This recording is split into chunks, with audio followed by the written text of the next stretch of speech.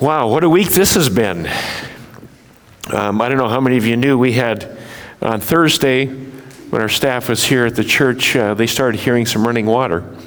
And actually it wasn't, there were no faucets on, it was frozen pipes thawing out. And fortunately, being here, and of course, Pastor Damien immediately went and tried to find the shutoff valve, and he did. Now he knows where it is. I know where it is. We know where it is. Shut off the water, and we had the crew. Greg was here, and Kent, trustees, everybody came. And so if you see some holes in walls and some things, it wasn't a youth group activity or something. It was our trustees getting to the pipe so we could fix that and clean it up. So anyway, coldest temperatures of the century, followed by 70-degree rise. That's pretty amazing. Welcome to Wisconsin. That's what I've been told. Welcome to Wisconsin. How many of you stayed inside and took extra time to rest? Okay, so most of you did that. And today, of course, is the Super Bowl. Yeah, talking about rest. Last Sunday, we began a series entitled Choose to Stand, a series on the book of Joshua. God's people always have a choice. In Joshua 24:15, it says, "Choose for yourselves this day whom you will serve. But as for me and my household, we will serve the Lord." Israel, the people of God in the Old Testament, were preparing to enter and conquer and occupy the land of Canaan, the area today that's known as Israel or Palestine. Canaan was occupied by a corrupt and brutal people who practiced the Canaanite religion. And their religion included prostitution, infant sacrifice, and immorality on a scale that we have begun to see in America today. In order to succeed, the nation of Israel would need to take a stand. They'd have to stand the ground. They'd have to stand firm. And that included a rejection, any form of compromise, and unconditional obedience to God, the God of the Word, and God's commands. And being successful, or true success for them, was measured in the terms of possessing all that God had for them, possessing the whole land. Last Sunday, we looked at the blueprint for success. We looked at the plans of God. Leave the past behind and move forward in faith. We looked at the promises of God. God promised possession, He promised power, and He promised the presence of God, that God would always be there. And then prosperity. We talked about the fact that when we study and obey the Word of God, God will prosper us and give us good success. Today we're going to talk about rest. Rest. Now, we use the word rest in many different ways. Rest stop in a highway. Restaurant, where we eat. The rest home. Restless. Restore or restore. And each use denotes a different use of the word rest. Now, some of you have come to church today to find rest. It's not an invitation to sleep during my sermon, just to give you an update. Rest in the dictionary is defined as peace, ease, or refreshment. Refreshing ease or inactivity after work or exertion. It's relief from anything distressing, annoying, or tiring. It's peace of mind. It's mental and emotional calm or tranquility. And today we're going to look at rest, the rest of the story. Rest was one thing that was promised to Israel, but it's a little different than what we think of as rest. So I want us to read about it as we look at Joshua, the first chapter, Joshua 1, and we're going to look at verses 10 to 18. It's on page 169 in the Bible in the rack in front of you. Page 169, Joshua 1, starting with verse 10. So Joshua ordered the officers of the people, "Go through the camp and tell the people, get your supplies ready. 3 days from now you will cross the Jordan here and go in to take possession of the land the Lord your God is giving you for your own." But to the Reubenites, the Gadites, and half-tribe of Manasseh, Joshua said, "Remember the command that Moses the servant gave you. The Lord your God is giving you rest and has granted you this land.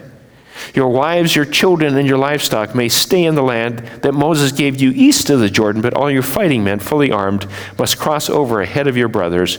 You are to help your brothers until the Lord gives them rest, as He has done for you, and until they too have taken possession of the land the Lord your God is giving them. After that, you may go back and occupy your own land, which Moses, the servant of the Lord, gave you east of the Jordan toward the sunrise. Then they answered Joshua, whatever you have commanded us, we will do, and wherever you send us, we will go. Just as we fully obeyed Moses, so we will obey you. Only may the Lord your God be with you as he was with Moses.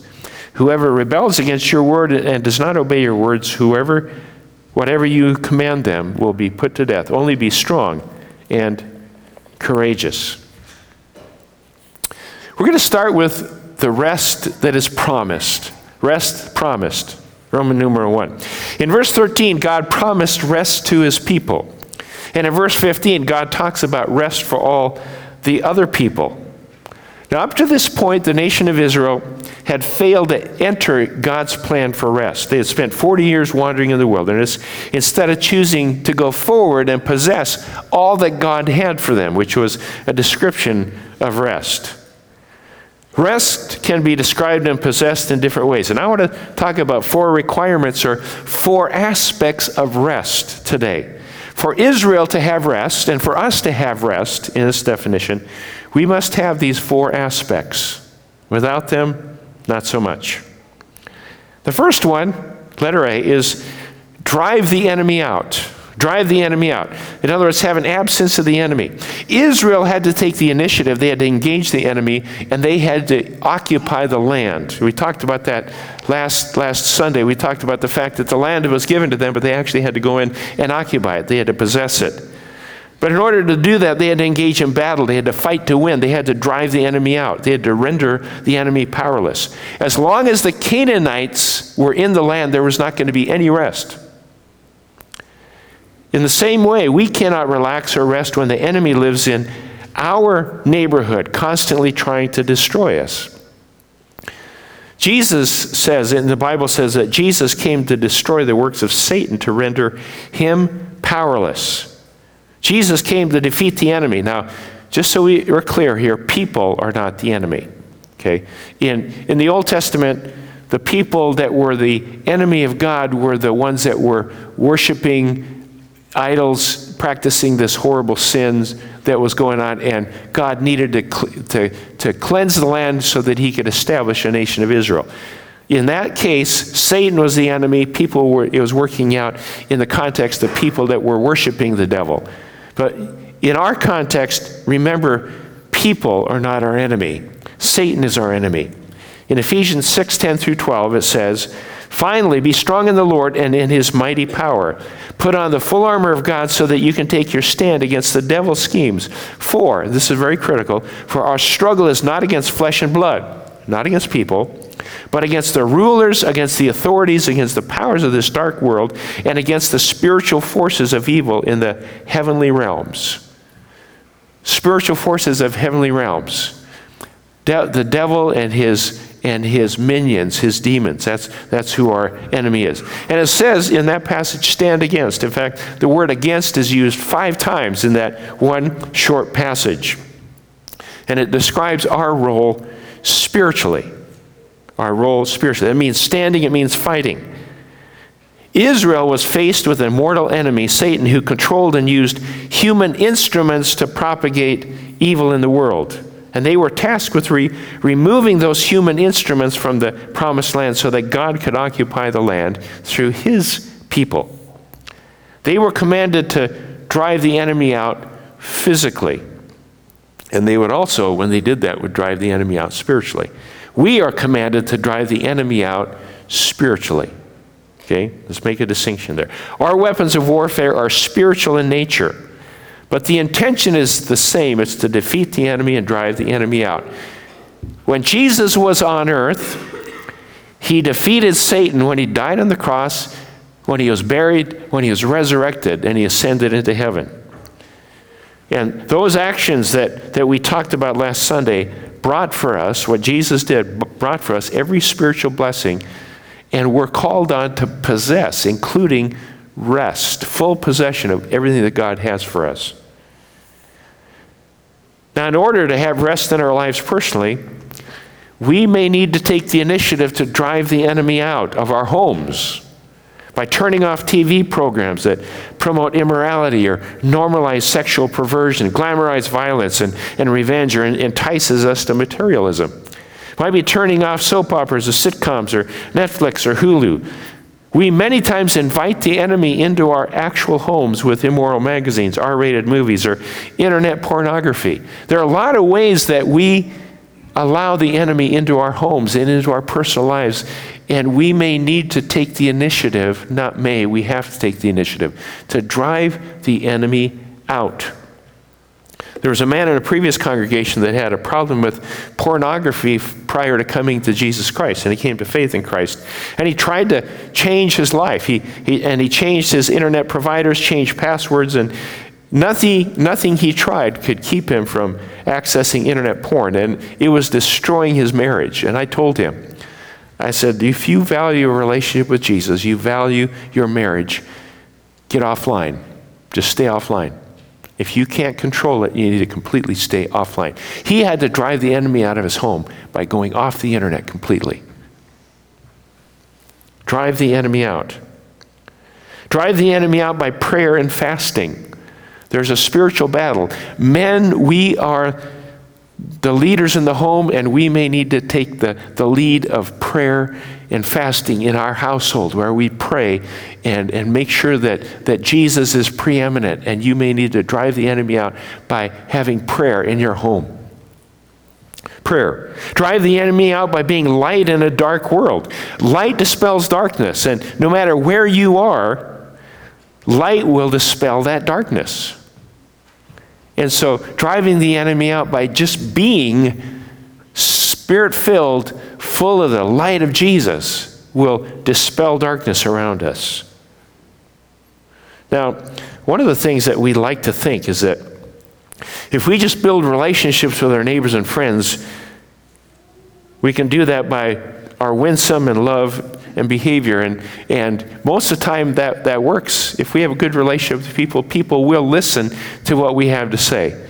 Now, I think that what we're seeing in our country today is a polarization and something that's happening that we didn't really anticipate, because we think, I love people, I'm nice to them, I'm kind to them, I engage them in a relationship, and they're going to listen to what I have to say, and they're going to like me. It's not always the case. Sometimes they won't like us. In John 15 is a chapter where Jesus talks about the vine and the branches. He says, if you abide in me and stay connected to me, you will bear fruit. Apart from me, you can do nothing. He says, stay connected to me. And then he says at the end of chapter 15, he says in John 15, 18 to 20, he says, if the world hates you, keep in mind that it hated me first. If you belong to the world, it would love you as its own. As it is, you do not belong to the world, but I have chosen you out of the world. That is why the world hates you. Remember the words I spoke to you. No servant is greater than his master. If they persecuted me, they will persecute you also. If they obeyed my teaching, they will obey yours also. Wow, didn't Jesus come to love? Yes, he did. But he made somebody upset. They killed him. Somebody hated him because he shared the truth with them. Aren't we supposed to love? Yes, we are supposed to love. But when we confront sin and unrighteousness, we may be hated. It's a different America right now than it was 20 years ago. Latent hostility towards Christianity or to belief in Jesus or anything that stands for truth. I just pray for truth. Truth, truth, truth. Truth makes people angry sometimes. John 15:24 Jesus said they hated me without reason. And we say, I didn't sign up for this. Actually, you did. You did. We need, in this day and age, we need warriors, not wimps. We need warriors, people who are willing to stand up for truth. This is not the popular feel-good message of just be a Christian, love everybody, and everybody's going to love you. It's changing. There's a sea change in our country right now. And you've seen it. You see it in the media. You see it on television. You see the hostility. It's all over the place. And if we want to have rest in our homes, we must drive the enemy out and live in righteousness. We need men and women who are courageous and will take this seriously and drive the enemy out. Now, you can say, how can I do this? That's a good question. I don't know how I can do this. Kevin Myers, who's the pastor of a Wesleyan church called 12 Stone Church, the largest Wesleyan church in America, down in Atlanta, he wrote a book, Grown Up Faith. He spoke at our pastor's conference, and he just wrote a book called Grown Up Faith.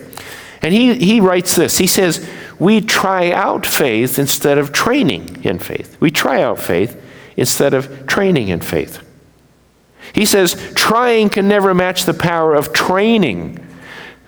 Then he illustrates. He says, when it comes to physical fitness, I've had many seasons when I've tried to lose fat, get fit, and have a better life physically.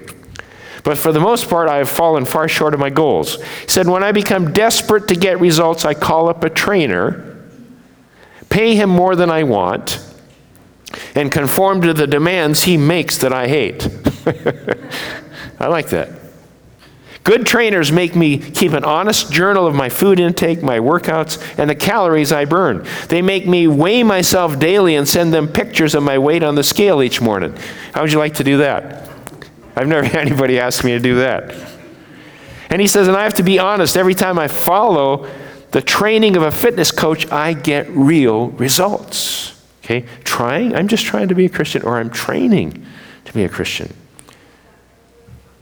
1 Timothy 4, 8 through 10, in the Message says this. It says it this way. He says, exercise daily in God. No spiritual flabbiness, please. Workouts in the gymnasium are useful, but a disciplined life in God is far more so, making you fit both today and forever.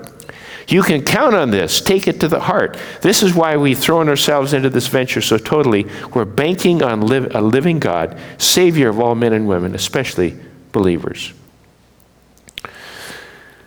Training, not just trying, but training, discipline. We wonder why we're restless people pursuing materialism, overcome by fear, powerless to evoke life change. Why do we have no rest? Drive the enemy out first. Ephesians 4:27 says, do not give the devil an opportunity. We can give him openness in our lives. That's first and foremost. The second aspect of rest is possession of the land. Possession of the land. Possessing all that God has for us. I talked about this last week. For Ephesians 1:3, it says, praise be to God and Father of our Lord Jesus Christ, who has blessed us in heavenly realms with every spiritual blessing in Christ. Every spiritual blessing. Now let me ask you a question. You don't have to answer it out loud. Do you want more of God? You want more of God. I have been absolutely blown away by reports from our children's ministry that Nancy leads, that their prayer for this year was that they would get closer to God. That's our kids. Is that your prayer? Do you want more of God? Do we want more of what God wants to give us? How is your spiritual appetite? How's your spiritual appetite? Many times we don't have the desire or appetite for more of God because we fill our lives with too many other things. Just too many other things out there. Now, you've heard the saying, it's a great saying, I like it. It says, life is uncertain, eat dessert first. Okay? Remember that? Everybody know that? Life is uncertain, eat dessert first. Desserts aren't bad. They're just not nutritious. And they can replace the appetite for the good with the empty. Eat dessert first. And if we fill our stomachs with dessert, we don't get the good food because there's no appetite left. And many times we eat and drink at the dessert table and have no appetite left for the things of God. I'm full. My life is full with what? Fun, recreation, possessions, activity, whatever. Do we hang on to our possessions for dear life? I have a friend who grew up in South Africa, and he liked to play golf. I've had this discussion many times with golfers. Is golf really a sport? But that's another time. Golf. He loved to play golf. And in South Africa, they had sand traps and they had water hazards. They had challenging courses, just like we do in all the golf courses in the USA. But one of their main problems at golf courses in South Africa was monkeys. Monkeys. Monkeys like golf balls. And so you would get this drive and put it right in the middle of the fairway, and out from the trees, a monkey would come up, grab it, and run away. I'm serious. Monkeys. So what was the solution to monkey kidnapping golf balls? Well, they found a solution. The groundskeeper would find a narrow-necked gourd. He'd find a gourd with a narrow neck in it, and he'd fill it with peanuts. And then he'd place these peanut-filled gourds all over the golf course. And the monkeys who loved peanuts would stick their hand in the gourd and grab a handful of peanuts. And they were unable to get their hand out because they had the handful of peanuts. And the monkey would not let go of the treasure. And unable to remove his hand, he had to drag the gourd along the ground, which slowed him down so he could be caught. You can easily catch a monkey dragging a gourd around. That was their solution to monkeys on the golf course. What's my point? Well, sometimes we hang on to our possessions so tightly, to our peanuts, that they either slow us down or lead us to enslavement. Just get that picture. We hang on to things so tightly that it slows us down, leads to enslavement. Do you possess your possessions? Or do your possessions possess you? Is your life so full of peanuts you cannot possess anything of God? And then we wonder, why? Why do we have no rest? God has everything we need to possess for rest. Possession. The third aspect of rest is peace. Peace. Now, when we think of peace, we most often think of the absence of conflict or war, and that is one of those aspects of it. And while peace does include absence of war and conflict, it's really far more. The Hebrew concept of peace, shalom, is comprehensive. It's not only absence of conflict, it's also wholeness and rightness. Being in wholeness and rightness with people and circumstances, inward and outward. You can draw a circle around yourself, and peace means complete well-being in every direction, inward and outward. Wholeness. And I cannot have true rest without peace. I cannot have peace when I'm not in right relationship with people or with circumstances. Of course, the reason Jesus came is so that we could have peace with God, to restore the broken relationship that we had with our Creator God. Jesus came, died so that He'd remove the conflict, the cause of conflict in our sin and wrong deeds, so we can, in the ultimate sense, have peace with God, which gives us peace with ourselves and peace with our fellow human beings. Peace. Peace equals rest. And fourthly, rest is open relationship with God. Open a relationship with God. How does that come about? Matthew 11:28, Jesus said, "Come to me, all you who are weary and burdened, and I will give you rest." Joshua led those people into the land and rest. Jesus today leads us into the land and the rest. It's through Jesus that we find rest. It's Jesus. It's Jesus. Through Jesus, we have victory over Satan, our enemy. It's through Jesus we have possession of all spiritual blessings. It's through Jesus we have removal of guilt and sin, which gives us peace. And it's through Jesus that we have this open relationship with God. That's rest. We don't earn it. We don't work for it. We just receive that gift because Jesus died for our sins so that we could have that kind of gift. Rest has much more to do with relationship as absence of conflict. So rest is promised. Rest is available. It's promised to us. Next, we have Roman numeral 2. We have the rest for the rest. What does that mean? What does that mean? The rest for the rest. Verses 12 to 15.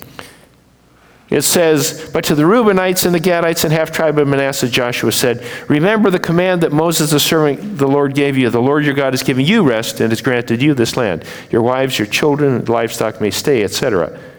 But you must be fully armed, cross over ahead. You are to help your brothers until the Lord gives them rest as well. See, there were 2.5 tribes of Israel. When Israel got through wandering in the desert and the wilderness, if you've ever read through, and I'm right in the middle of Exodus, Numbers, and some of those other very interesting books, and you get to the point geographically, watch a map, they ended up on the east side of the Jordan River. That's the and 2.5 tribes said, we like this part of the land. Can we? And they had conquered it. They were just waiting to cross the Jordan River into the western side of the Jordan River towards the Mediterranean. And so they were there. And 2.5 tribes said, we like this part of the land. We've already conquered it. It's good for grazing, and we have a lot of things here. Can we stay here? And he said, yes, because the enemy had already been driven out. And their temptation, since they already had their possession, would be to say, we got our land, we got our rest, go get yours, good luck, we'll be praying for you. Okay? That's not what they did. Joshua spoke to them about the responsibility to see that all the children of Israel had rest. The rest for the rest. Even though they had possession of their land, they were not to rest until all the people had the same rest and possession. Even though they had it, they said, you've got a responsibility to make sure the rest of the nation has it. The Church of Jesus Christ today has a responsibility to see that all have the chance to have rest. Make disciples of all peoples, all nations. That mission never ends. It's never complete until everyone on earth has a chance to respond to the good news of salvation through Jesus Christ. And we look at people all around us that are driven by ambition and fear and appetites and meaninglessness. They have no rest. People desperately need rest. They need that possession of all that God has for them. Who's going to bring them rest? Who's going to lead the people of our community into the rest that Jesus offers?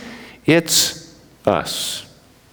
Now, we cannot force people to listen and accept Jesus' offer, but we can communicate. We have this rest. You too can have this rest.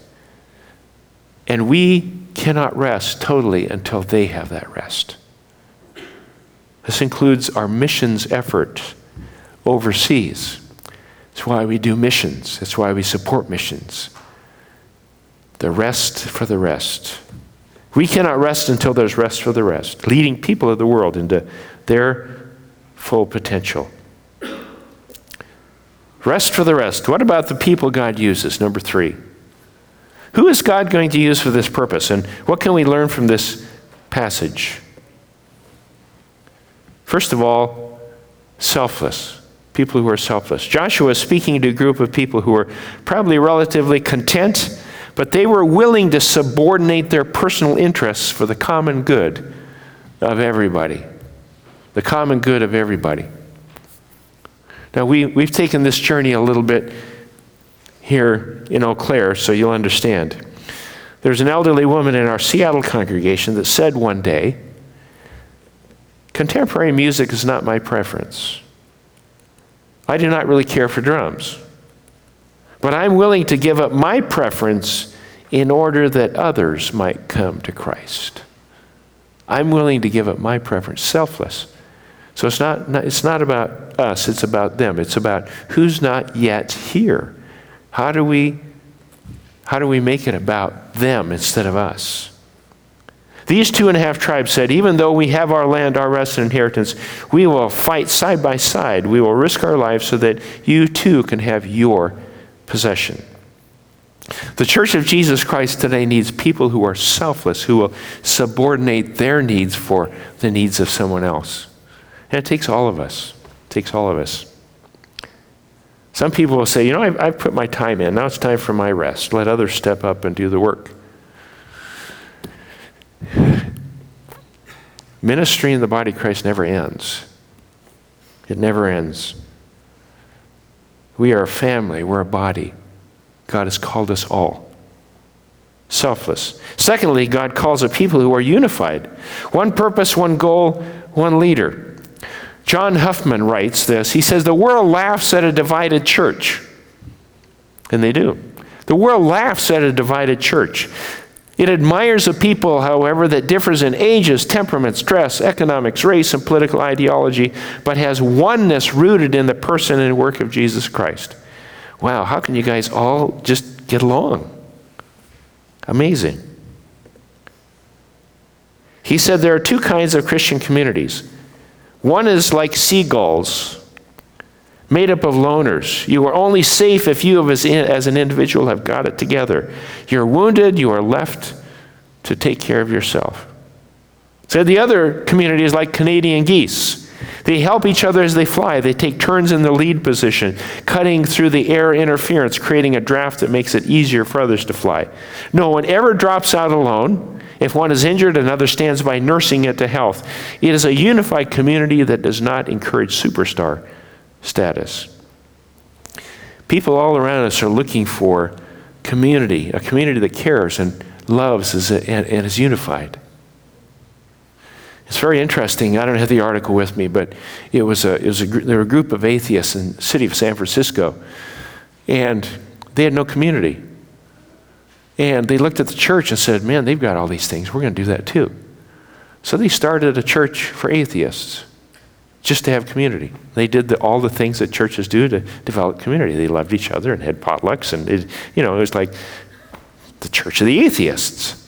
They just needed Jesus. That's the only thing. But that's people recognize community. Then they see it. They know if you're cared for. They know when we care. Unified. In 1 Corinthians 1, Paul addresses divisions in the church. I don't know if you talk to people. When I talk to people, I try to conceal as long as I can that I'm a pastor, because it's a conversation killer. They just they quit talking, or they just start talking about religion, or I don't know, whatever. And so when I'm talking to people at Gold's Gym or someplace, I just try to not tell them what I do. But when they find out, they always say, why are there so many denominations? Oh man, I hate that question. It's like how in the world, how do you answer that? Because it makes us look divided rather than unified, and we can minimize that by one of the greatest ways that we minimize that. I love the pastors group. We have about 15 pastors, and it's growing too, that meet once a month together, and we just fellowship. There's no agenda except fellowship, communication. We talk about things that challenge us, and it's all cross-denominational here in Eau Claire. Great group of pastors from all over this community. And I love meeting with them because it's an expression of unity.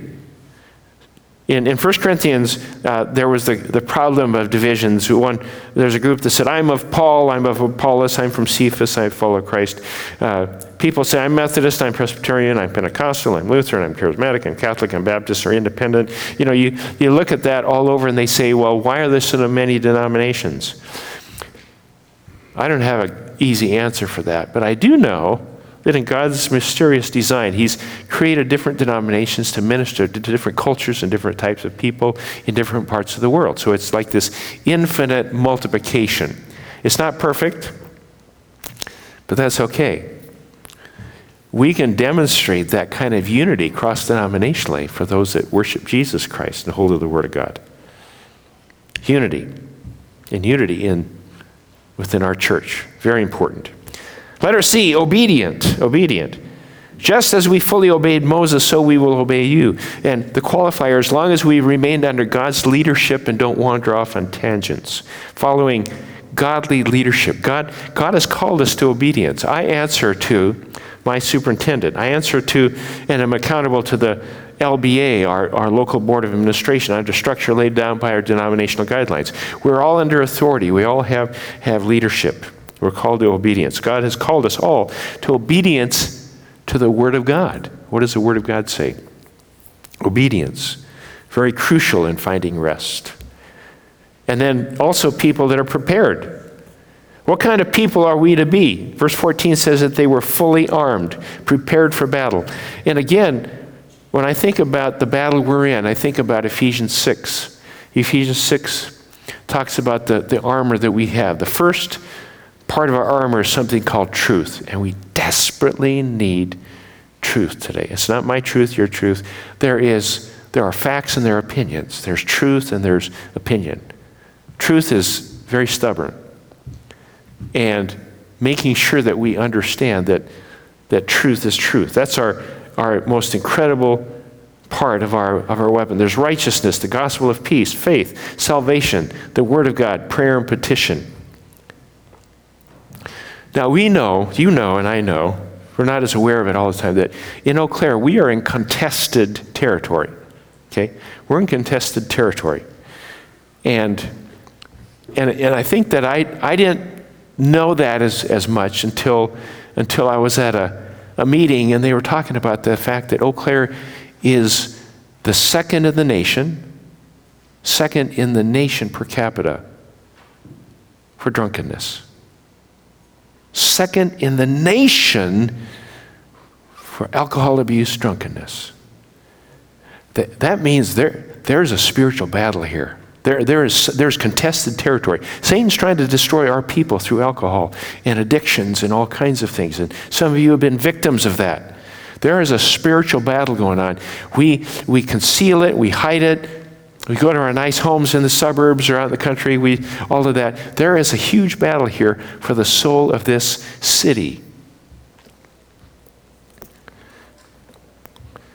When we pastored a church in Seattle, it was in an area called Ballard. And in Ballard, as we discovered, it was an area full of evil and the occult. It had historically been this Norwegian fishing community on the Puget Sound and slowly changed, and now it was the center of the women of wisdom who were Wiccans and practicing witchcraft. The Rosicrucians, we had 2 strip clubs within a half a mile. There was the Church of the Divine Man. It was the center of the lesbian community in all of Seattle. We had graffiti spray painted on our stonework once on the wall because of our stand on homosexuality. There was an atmosphere of hostility to the church and Christianity. One Easter weekend, I've shared this story with some of you personally, but I've never shared it with the whole congregation. One Easter weekend, I left the church at 8 p.m. after a Saturday night prayer meeting. All around the church, much like what we do, we had live lily plants. We had live lily plants, different parts of the church, to celebrate the new life of the resurrection. They had been placed and watered by our custodian. They were all really good and alive. I left it Saturday night at 8 o'clock. On Sunday morning, on Easter Sunday morning, I entered the back door of the church and looked towards the lobby. And in the front of the church were these large picture windows with 2 glass doors. And we had a lily on each side placed just inside the door. And they looked out over a large concrete patio that was outside those doors. There were 2 lily plants, one on this side and one on this side. And the one on this side was normal and alive. The other one was wilted and dead. It was dead. As I came closer, I discovered it was not only shriveled, it was shriveled up, dried up, and dead. The change was astonishing. The dramatic difference between this lily plant and this lily plant were amazing. I just left 8 hours earlier. Right outside the window on the concrete patio in front of that lily plant was a large satanic symbol drawn in what appeared to be blood. And that lily was totally dead. I don't tell you that to freak you out. It freaked me out. But it was to remind me that people, organizations, and forces in and around our church were attempting to place curses and hoaxes and spells on our church. There was a lot of demonic activity, and they were taking not just covert action, but overt action against our church because we lifted up Jesus and spoke truth. It's like a friend of ours, Rich Wilkerson, was having a crusade in Mexico City, and witches were marching around the stadium praying against him, trying to stop him from declaring Jesus Christ as Lord. We don't see this a lot. It's kind of hidden, but it's real. We have in and around Eau Claire the same kinds of activity. It's more hidden. It takes different forms. I can guarantee you that we have people and demonic spirits actively fighting what we are doing. We must be prepared to fight. We must be prepared to fight. Prepared. Finally, the people God uses, brave. Brave. He says, only be strong and courageous. Only be strong and courageous. We need brave warriors, people willing to give it all and to risk it all. Expendable for Jesus. The stakes are high. They could not be higher. Souls of men and women. The souls of children who are being deceived in our community. The stakes are high.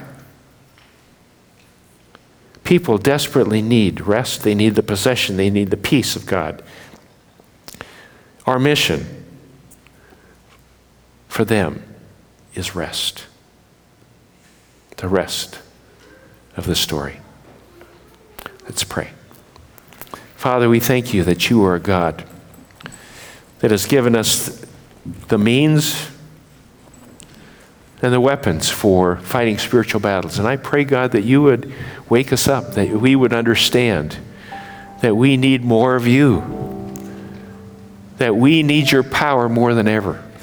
And if we're going to make a difference in this community, it's not just about survival, it's about thriving and moving forward into battle, of possessing all that you have for us, that we would have the courage to stand, and we would choose to stand firm on truth and your word.